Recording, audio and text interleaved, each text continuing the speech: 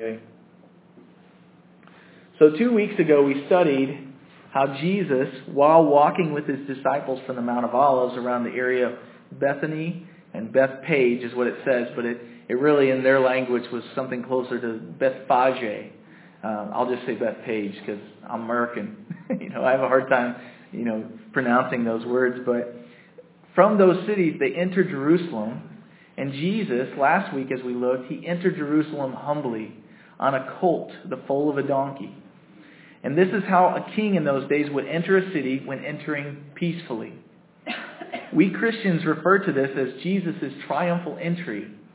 But what's funny is as Mark is writing this gospel and he's penning it according to what Peter told him, if he were to call it a triumphal entry, that would be a very laughable thing for those who he's writing to. Remember, he's writing to a primarily Gentile or Roman group. He's writing to the people in Rome. And as he's writing that, he's writing about this guy coming in on a colt, full of a donkey, and he's coming in under this banner of applause and lauding. As he's coming in, they're praising his name, and they're quoting from Psalm chapter 118, verse 25 and 26.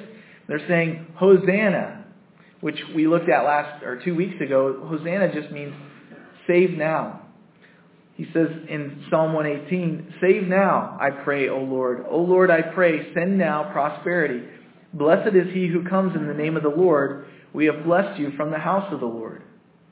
So they're praising his name, and as he's coming in, what you got to realize about Roman culture is this: they're hearing this story through the pen of Mark. They're reading this going, okay, a king came in, and they're calling him king according to Matthew.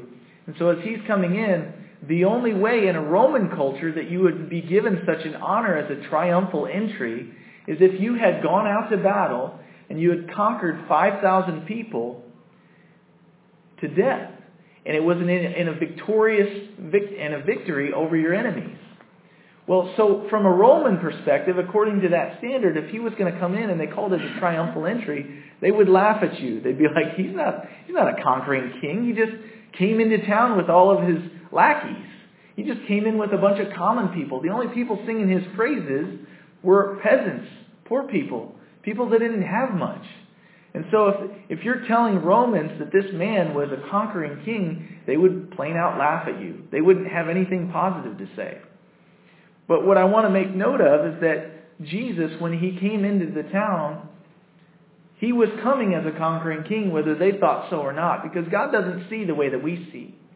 If you think about it, according to Acts, in I believe it's chapter 4, on the day of Pentecost, they have this instance where Jesus has told them after his death, his burial, and then his resurrection, Jesus told his disciples, I want you to wait in the city, and I want you to wait until the Holy Spirit comes.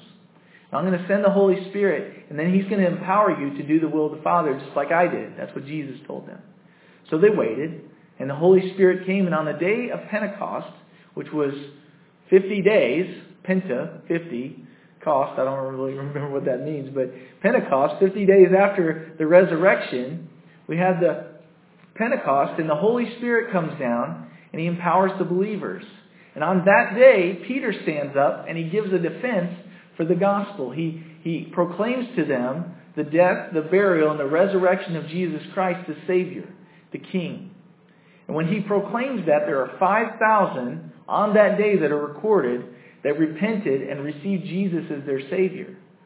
So maybe he came into the town and the world didn't see him as a conquering king. But on the day that happened, 5,000 people were slain.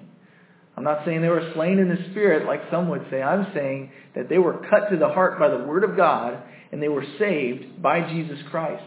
They were brought out of the kingdom of darkness and their hearts were conquered and they received the kingdom of light, Jesus Christ. So on that day, he became a conquering king.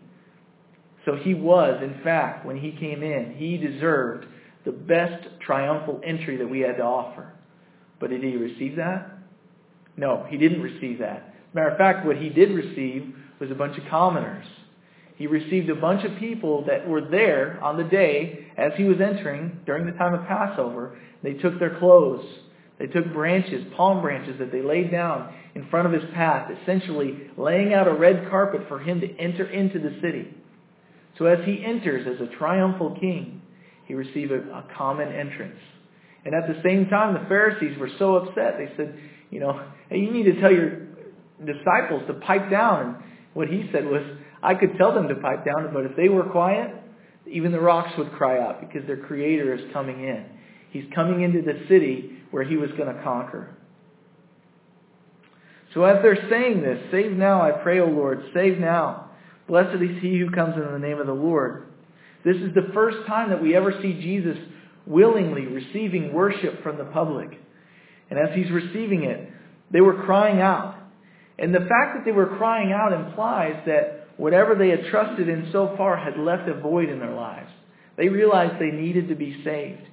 Now, they may not have realized how they needed to be saved. As a matter of fact, the fact that they're crying out implies that their current situation, their current religious practices, and their current political system had left them wanting something else. Something that would meet their most basic needs. A Savior who would satisfy them. They wanted salvation from the oppressive government who was taxing them and sucking them dry. And they wanted a ruler who would bring them peace. They wanted peace. Imagine that. People that want peace. I can relate to this. No matter what it might cost them, though, they wanted peace no matter what it cost them. They were going to follow whoever could give them what they wanted. They saw him as a great candidate to save them, but from only the physical ailments they were experiencing. What they didn't know was that Jesus came this time to deal with the main problem, the root problem for all their troubles. Their root problem wasn't poverty. Their root problem wasn't bad politicians, although it was. They couldn't fix the symptoms. They needed a fix for the source of the problem. And so Jesus didn't come to deal with their symptoms. Think about it this way. This is probably cold season for a lot of people, right? Cold season goes all year round, but when we try to fix a cold, how do we fix it? We deal with all the symptoms because there's no cure for the common cold. It's a viral infection. It's viral. They always say that. It's viral. You can't really do anything. You got to deal with the symptoms for now and just kind of let it ride out. Your immune system will take care of it. Well, when we get a cold, we take medicines to deal with maybe the itchy throat or the runny nose or maybe the earache, the headache. But we can't fix the source. Jesus, in the same way, realizes that all the ways that we try to cure what ails us are all ways that we deal with symptoms. We try to fix, the problems with people stealing stuff. What do? We try to deal with the symptom. But the problem is they're stealing stuff because there's a root cause. And so Jesus, when he came and he did miraculously heal people. He did set them free from demonic possession. He did deal with the fact that they were blind. He would fix their eyes. But what he mainly came to deal with, those things showed that he was, in fact, God. But what he came to deal with was the root cause, the heart. He came to save people from their sin, to forgive them, to provide the power to be forgiven against who they had sinned, God. He came to set right our relationship with God. So verse 11, as we start in today's text, Jesus went into Jerusalem right after the triumphal entry. He went into the temple. So when he had looked around at all things in the temple, as the hour was already late, it was going to be dark soon. The street light had come on. For those of us that grew up in a rural neighborhood, street light comes on, we know we got to go home. And the hour was already late, so he went out to Bethany with the 12. So Jesus and his disciples went into Jerusalem just for the evening to look around right after he entered the town in the triumphal entry. He went to scope out the condition of the city, and then they retired for the evening back to a place called Bethany. Now this is where Mary and Martha lived. This is where Lazarus was healed according to John chapter 12. So as he's leaving Jerusalem after the triumphal entry, he's going back out to where he was staying. It's funny to me because Jesus, when he was born, they had to go all over the place trying to find a place for his mom and his dad to stay. His dad, Joseph, was coming in and they needed a place to stay. They had to come to the town to be counted in the census. But even at that point, he had no place to lay his head because there was no room. It was during a time of a ceremonial, feast. And so as they come into town, even this time, because the Feast of Passover is going on, all the hotels are full. Well, they didn't have hotels. They had people that were very, given to hospitality. They would bring people into the home. They'd let people stay, even common strangers. But there was no place for them to stay. So Jesus had a place outside of the city where he would stay in Bethany with Mary and Martha, these people that he had been involved in their lives. So as they go back out, they, excuse me. Oh, the other note I wanted to make was what an honor it must have been for Martha and Mary to keep their Lord Jesus Christ, God himself in the flesh, as a guest in their home for an evening. And at the same time, what a scary thing. Because Jesus wasn't somebody you would want staying at your house, even though he could miraculously heal you. If the Pharisees and the religious leaders found out he was there, imagine what would have happened. They could have brought people in and arrested him in your house. It could have been very dangerous. It was like keeping a fugitive in your home. But they decided to because they realized how much he loved them. They wanted to give him a place in their home. So verse 12 goes on. And the next day begins. Verse 12. Now the next day, when they had come out from Bethany, he was hungry. And seeing from afar a fig tree having leaves, he went to see if perhaps he would find something on it. When he came to it, he found nothing but leaves, for it was not the season for figs. And in response, Jesus said to it, "Let no one eat fruit from you ever again." And his disciples heard it. So Jesus comes out. He's heading up to Jerusalem from the Mount of Olives, which is where Bethany was. And he had a little craving for fig Newtons. I don't know about you guys. I love fig Newtons. I like to dip them in milk or, just cream soda, whatever, and I like to eat them. Maybe that's weird, but I like fig Newtons. So he's wanting some figs. And so he sees a fig tree. He goes to that fig tree and he finds out that there's no figs on it. And then he kind of does something that seems probably to us a little bit rash. He curses it. He says, "Curse you, tree." It's like, why did he curse the tree? Maybe but it says there that in verse 13, when he came to it and he found nothing but leaves, for it was not the season for figs. Now, what I want to point out that he's not just talking about a tree here. This seems like a very common thing. He's seen a tree, he's hungry, he's going to get food. But many times in Scripture, God himself refers to the nation of Israel in the Old Testament as a fig tree. A couple of places that this reference is made is in Jeremiah chapter 24, verse 1 through 10, Hosea chapter 9, verse 10, and then in Joel chapter 1, verse 6 through 12. If you want to read them later, that's a neat kind of a cross-reference. But this fig tree had leaves, so Jesus went to find something on it for food, but when he came to it, he found nothing but leaves, no fruit. And that's the point that he's making. It says there in verse 13 that it was not the season for figs. But what I want to point out is that season for figs, it wasn't the season for figs means that it wasn't the time to pick the figs yet. Just because it wasn't the time to pick the figs didn't mean that there shouldn't be some sort of bud. There should have been some sort of bud to start growing a fig because it was March or April. So that was the time of Passover. That's how we know what time of year it was. So there should have at least been little buds producing the beginnings of figs. But there was no figs. So Jesus is showing us something more than just about fig trees, because this is a picture of what Jesus is currently getting ready to do. He's come to the city of Jerusalem, the center of Jewish religion, the center of Israel, his people. And he's coming to inspect the fruit of the fig tree that he's planted, which is the nation of Israel, the people that he's invested much time and energy into. And when he arrives, he's going to find that there's no fruit on the tree. There's all kind of leaves, and the tree is alive, but it's not producing fruit. Now, I don't know about you guys. I haven't spent a whole lot of time in an orchard, but it seems to me if there's a tree out there, and it's called a you-name-it tree, it's a fig tree, if it's an apple tree, if it's a pear tree, what do you think that a vine dresser or a gardener is going to do if he goes to his orchard and he finds a tree that doesn't produce any fruit? He's not going to like it.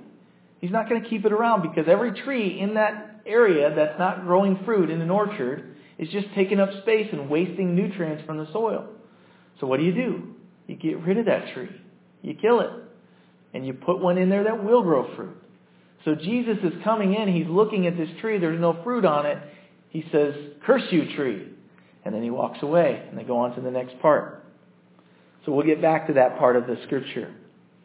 But what I wanted to read first of all is if you turn with me one book over to the book of Luke in chapter 13, Jesus tells a parable describing a fig tree. So in Luke chapter 13, verse 6 through 9, it says, he also spoke this parable.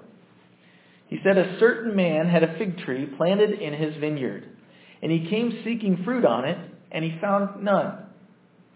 Then he said to the keeper of his vineyard, look, for 3 years I've come seeking fruit on this fig tree, and I find none. Cut it down. Why does it use up the ground? Why is it wasting space, right? Verse 8, but he answered and he said to him, sir, let it alone this year also, until I dig around it and fertilize it. He's going to invest some effort into that tree. Verse 9 says, and if it bears fruit, well, but if not, after that you can cut it down. So Jesus has spent this time, and the Lord God has spent time investing effort into this nation, Israel. And he's come to the very center of worship, and he shows up and he sees this fig tree, and it's really what he's getting ready to see in the nation of Israel in the middle of the place of worship. Barrenness. Anybody that's ever grown a garden or grown anything, if they see that what they're trying to grow is barren, it produces all kinds of leaves but no fruit, it gets a little upset. People get upset with their garden when it doesn't produce fruit. And Jesus is showing up. And it's not like this is the first time that he's looked to his nation to see if it's produced any fruit. He's looked at this nation for many years, just waiting. At some point it's going to come to maturity and there's going to be fruit growing from this fig tree that I'm growing. And yet even now here he's showing up and there's no fruit. God's poured time, energy, and resources and much more into the nation of Israel by this time. They had been brought, remember the history of Israel, they'd been brought from the land of bondage, from Egypt. They'd been given the land of promise in the land of Canaan. He sustained them in the wilderness when they were disobedient on the way to the land of Canaan. And they were the nation that God chose to give the holy commandments, the Old Testament, the first 5 books, the law, and the instruction in the way of righteousness by which all men must worship God through sacrifice. And then when they strayed, God was faithful to chastise and to discipline them. You parents know that it takes lots of effort to discipline your children, to spend that extra time. Kids often think, oh, they're just hassling me. Well, don't you realize that when you're being disciplined, it's hassle to the parents too. It takes lots of effort and consistency. It takes time. So God had done this. He showed them the way, and yet in all this, they took God's blessing and they used it to their own advantage and kept it to themselves alone. No other nation was able to see God's goodness through them, and no other nation had extended to them what God had given them, because Israel ended up becoming all about them. And in the next passage, we will see an example of that selfishness that ended up being a curse to even their own brethren, as well as the rest of those who wanted to worship the God of Abraham. Because there were many people that had come throughout the years and seen how they were blessed and got involved in the worship system. They converted to Judaism. But here's what happened to it. This is how what God made for good, man took and used for themselves, man took and perverted. So verse 15 says, they came to Jerusalem, and then Jesus went into the temple and began to drive out those who bought and sold in the temple. And he overturned the tables of the money changers and the seats of those who sold doves. And he would not allow anyone to carry wares through the temple. So verse 17. Then he taught, saying to them, quoting from Isaiah 56, is it not written, my house shall be called a house of prayer for all nations, but you have made it a den of thieves or robbers. So verse 18 says, and the scribes and the chief priests heard it. They sought out how they might destroy him, for they feared him, because all the people were astonished at his teaching. So as I mentioned before, Jesus had went into Jerusalem the night before and looked around. And based on what he saw, that we just read in verses 15 through 18, there were some things that Jesus had noticed that he was not happy with. But first off, I want you to notice how Jesus, the Son of God, dealt with when he was upset about something. He went in the night before, he reviewed the town, he walked around, no doubt just as upset as he was this day when he went into the temple. But he didn't respond right then. He went back to Bethany and he slept on it. He waited. Love suffers long. No doubt he had waited for hundreds of years for the nation of Israel to produce fruit. But even then, when he entered the city of Jerusalem, after his triumphal entry, he didn't walk in, he didn't knock things down. He went back out, and no doubt he spent time with his Father. He prayed about it. Lord, how do I deal with these people? They're completely missing the point, and they're pushing people away from me. How do I deal with them? So the next day is when he comes in, and he's not slow to deal with judgment then, is he? He comes into the temple. He comes to the very central place of the Jewish worship system. And Jesus went into the temple the next morning, having spent time considering what had taken place the night before and what he saw. He was quite angry. Now this anger is not anger like you or I experience. This is righteous anger. Excuse me.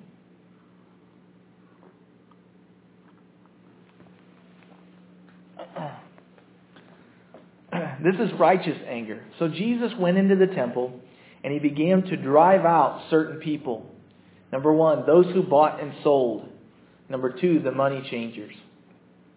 Now, he also would not allow anyone to carry wares through the temple. That was just people that were kind of walking through as if it was like a hallway between the places they wanted to go. This was a holy place of worship. Imagine, if you will, we're in here singing worship songs. Somebody comes in from out on the street, walks through, goes out the back door. What in the world? We're worshiping the Lord. What are you doing in here? This is a place where we're spending time with the Lord and you're distracting us. So number one, he wanted to deal with those people. Hey, this isn't a hallway. This isn't a place to get wherever you want. This is a place of worship. And then he dealt with those who were buying and selling, and the money changers. But let me ask the question, what was the big deal with Jesus? Why was he having trouble with these people, these particular people? Well, here's the big deal. At that time, in the worship system, the Israelites didn't all live there in Jerusalem. This is where they would come for the big feast. Actually, Jerusalem is not a very big town at all. But what they would do is people all over Israel were spread out. And when they wanted to come for a feast day, there was only one place that they could worship, in the temple that Solomon had built. And actually before that, it was the tabernacle. So as they came for this worship system, they were to bring the first fruits. They would to bring an animal or a grain offering or sometimes financial offering. But they would bring that all to the temple. But imagine a guy lives, say, in our vernacular, from Ironton to St. Louis. And he lives in St. Louis, but the only place to worship is in Ironton. Now, this would be kind of normal because Jerusalem wasn't a big place. So sometimes they would be coming from a big city to worship, especially if they lived in another country. But as they came, they would bring their offerings. If they were a sheep herder, they'd bring sheep. If they had cattle, they'd bring cattle. If they were farmers that produced grain, they would bring bags of grain. Well, many times they would have to bring the firstborn of their sheep from that year. So they'd bring it. Now, if they were to walk their sheep, essentially from St. Louis to Ironton, do you think that sheep would look like a very good offering to give the Lord by the time they got there? No, the thing would be worn out, be beat down, wouldn't weigh anything, be burning all those calories because they didn't have time to eat enough. So what they would do is they would sell their sheep, they would sell their offering, and then when they got to Jerusalem, they would take the money from selling their offering and they would buy a sheep in the town. It was just kind of a practicality they had to deal with. So they would buy a sheep. There was nothing wrong with that. But oftentimes they were from a different country, so they would have different money. So they had to exchange the money they had for temple money. That's not a problem either. There's different currencies in different countries. Here was the problem. When they would exchange that money, the people that were exchanging the money changers, they would take a fee off the top. And it would be an exorbitant amount of money. And they would take it and they would line their pockets with it. They were like, hey, we serve you, you owe us. But the problem is that money was all money that was supposed to go to the Lord. So those people that were changing the money, they weren't doing anybody a service. What they were doing is they were robbing God. Not only did the people not have as much to offer, but they were robbing from the temple of the Lord that which people had brought to worship. They robbed the worship. And so in the same way, they would also have an issue with those that were selling doves. Many times they would sell doves or they would sell sheep. The other accounts say that. I'm assuming he only talks about doves because those who would offer doves were oftentimes people that didn't have much financially. And in the Roman culture, about 80 to 90% of the people that were worshiping from the Roman culture would be from poverty level. They would be slaves essentially. 80 to 90%. They were not of the up and up. And so they would come into worship, and if they had animals that they wanted to sacrifice, or if they had money where they wanted to buy a dove that they could sacrifice, oftentimes they would maybe sell their animal, come to the town, want to purchase one, they'd buy one outside the temple, and the priests, as part of their job, they would inspect it. This is good. They didn't want just any old thing to be coming in to be worshipped and offered to the Lord. They wanted the best of the best. The problem is that any little technicality, any little blemish on the animal would default. And they'd go, well, I'm sorry, you can't use this sheep. I'm sorry, you can't use this dove. Well, why not? It doesn't meet the standard. But what we do have is over here, you can buy one from the temple. You can buy one of our sheep. So they had people that would bring in sheep just to sell to people. Well, they didn't do it because they, out of the goodness of their heart, they would charge a lot higher amount of money for those sheep in the temple. It's kind of like going to a Cardinals game. We're in the World Series, right? I guarantee you the price of a hot dog went up $5 more, probably $15 for a hot dog in the stadium. But they got you because you're there already, right? So that's what was going on in the temple. So when Jesus comes in and he sees this, he is livid. He is completely upset. And so he goes in, he starts thrashing. He takes a group of cords and he fastens it into a whip. And he starts whipping people. He's shooing them out of there. He's like, get out of my Father's house. This was supposed to be a place of worship. This was supposed to be a house of prayer, a blessing to the nations. A sanctuary, a place where people could get away from the Lord. You know what you've made it? A den of robbers, thieves. Now when I think of a den, I don't think of like something that's cuddly and cute. I think of wolves. I think of snakes. I think of vipers, like a place you do not want your children going. The house of the Lord is supposed to be a place where we feel free to worship, to offer up whatever we have. Maybe there were blemishes on those animals. But I was thinking about this passage. The Lord did want the best that we had to offer. But oftentimes all we have to offer is an animal with a bunch of blemishes. Oftentimes all we do have to offer is a sheep it's worn out from the miles. But the Lord is happy with that. He wants whatever we've got. He knows we don't have anything to offer Him He's really worthy of. He doesn't expect us to bring something that somebody else would worship with. Think about the widow that gave her 2 mites when she came to give her offering. The Pharisees and those that were higher up, they gave out of their abundance and they gave very little. But Jesus noticed what she gave. She gave 2 mites. But it was everything she had.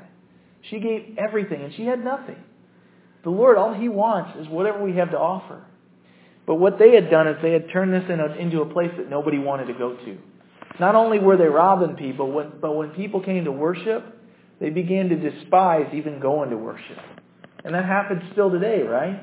People go to church, and I've heard it so many times, there's so many people that are getting robbed of fellowship in the body of Christ. Now, many are just giving an excuse that they've heard from other people. But there's also many that won't go to the temple of the Lord. They won't come to church to worship with other believers because they got burnt. Because they got hurt by somebody. Because they think that all the church wants is their money and get out. But many times that's the case. They'll take offering after offering, while never offering anything to pour into the people. And so Jesus saw this, and since He's the good shepherd, what does He do? He wards off the enemy.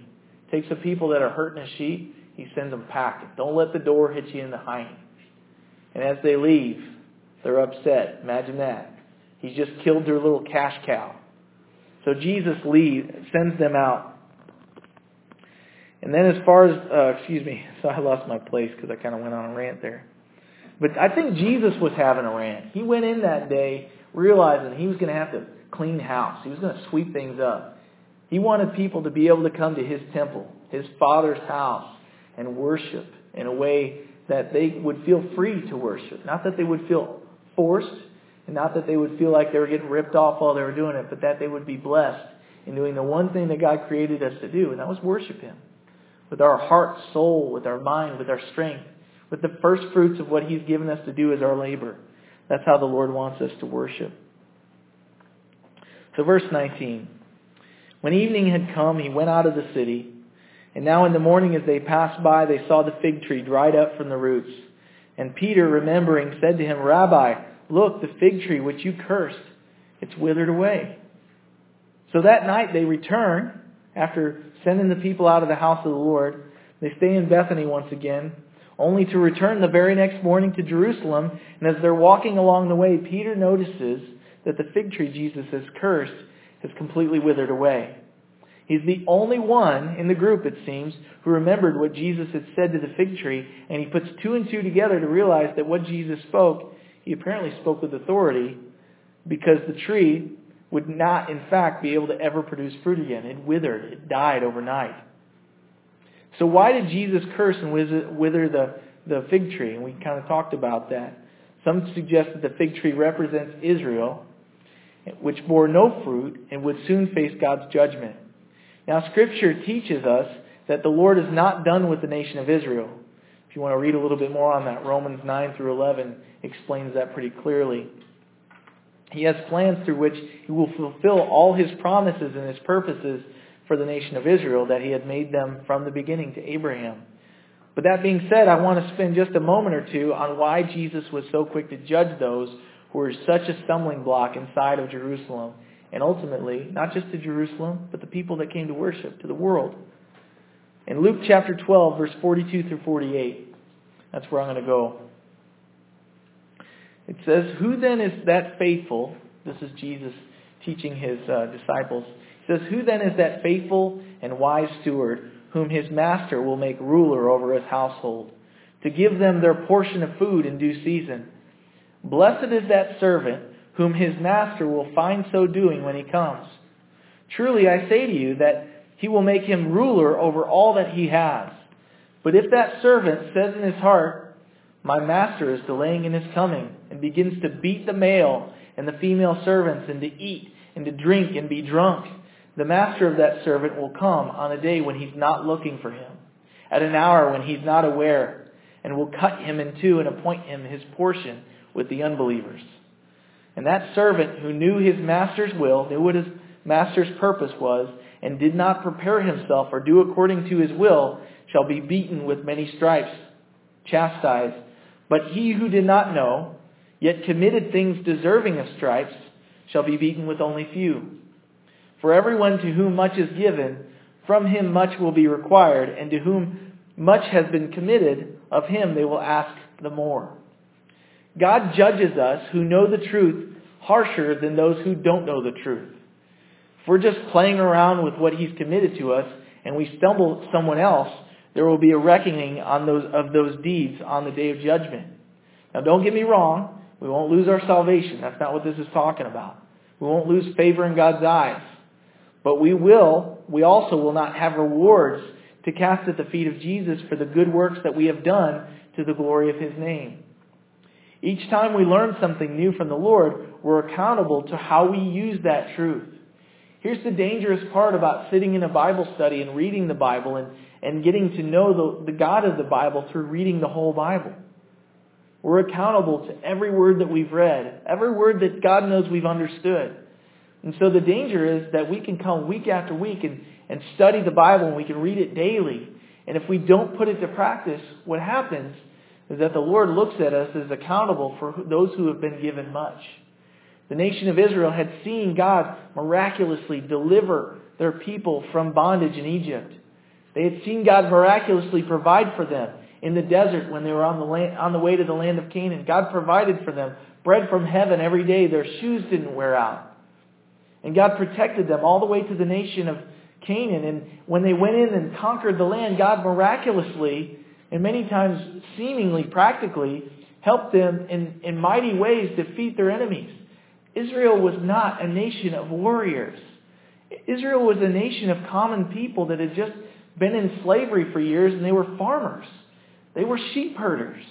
They weren't battle-wearied soldiers. They were people that came in. They had to make weapons out of whatever they found.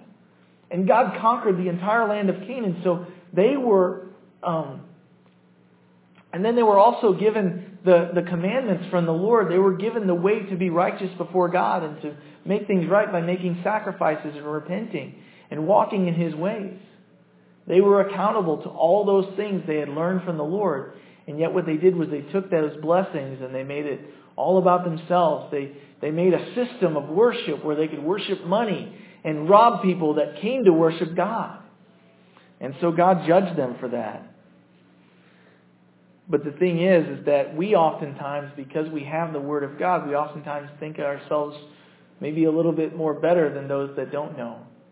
But the danger is if we don't take the Word of God that we're actually reading and apply it to our own hearts, then what we can do the same thing that these Israelites did. People can come into worship. People that we work with, we might be trying to witness to, but we're not being obedient to the Lord in some area. And so they don't see the Lord in us. They see a hypocrite. What the Lord wants to do is He wants to refine us. He wants to purify us. I have to tell you that this was incredibly convicting for me because I haven't been faithful with what God's given me. I haven't been as good of a witness at work as I could have been. And the problem is, it's not so much that people won't come to know the Lord. That is a problem. But it's that I'm robbing God of the glory and those who might come to know Him through my testimony when I'm not being faithful and obedient to what He's shown me. So I'm reading this, I'm going, wow, I got a lot of work to do this week. I was incredibly convicted last night. But the cool thing is that God's mercy is new every morning. He doesn't say, know the whole Bible and get it right this instant. What He says is, be obedient to what I'm showing you today. This is the day. So, as I considered this passage, I thought of the verse in Matthew chapter 5, verse 16. These people in the temple that were robbing people were missing the point completely. But Jesus taught in the Sermon on the Mount in Matthew chapter 5, verse 16. He says, here's your purpose. Take what I've given you. Let your light so shine before men that they may see your good works and glorify your Father in heaven. Take everything that He gives you and use it to sustain you and to make you a fruitful fig tree. May we be fruitful. And may we, as we produce fruit, may other people be able to partake of that, to taste and see that the Lord is good. And as they taste and see that the Lord is good, may they see our good works and glorify our God in heaven. So, Father, as we finish up tonight, Lord, I thank you that your word is so poignant and that you are so zealous to love even those who were being disobedient to your word. As I think about the people that you drove out of the temple and you sent them out very harshly, I think about the fact that it took love to do that, to show them that they were wrong. And so, Father, I pray that each person in here that has a little bit of that money changer in them is using your blessing to just bless themselves and is missing the point that you want to reach others through us, Lord. I pray that you would convict us of our sin, even the smallest ones that we don't see. Lord, show us where we lack. Show us where we're being a bad witness. Show us where we're causing people to despise the house of the Lord. And Father, may you, as you refine us, get all the glory. May people be drawn to you. May the Son of Man be lifted up, as John chapter 14 says. As the Son of Man is lifted up, so He will draw all men into Himself. Lord, draw all people that need to know you, lost people, to know you as Jesus is lifted up in our lives, and cause us to be good repenters. Lord, cause us as you convict us and as you show us where we lack. Lord, I pray that we'd be quick to apologize to those that we've affected by our own sins. Lord, no man sins unto himself. So Lord, help us to be quick to repent, especially to our families, and especially in front of our coworkers. Help us to be witnesses, not only in your triumphs, but when you convict us. But Father, I just thank you for your word and how it does free us from our sin and cause us to give you glory. So Lord, I pray tonight as we sing this last song that we would give you glory.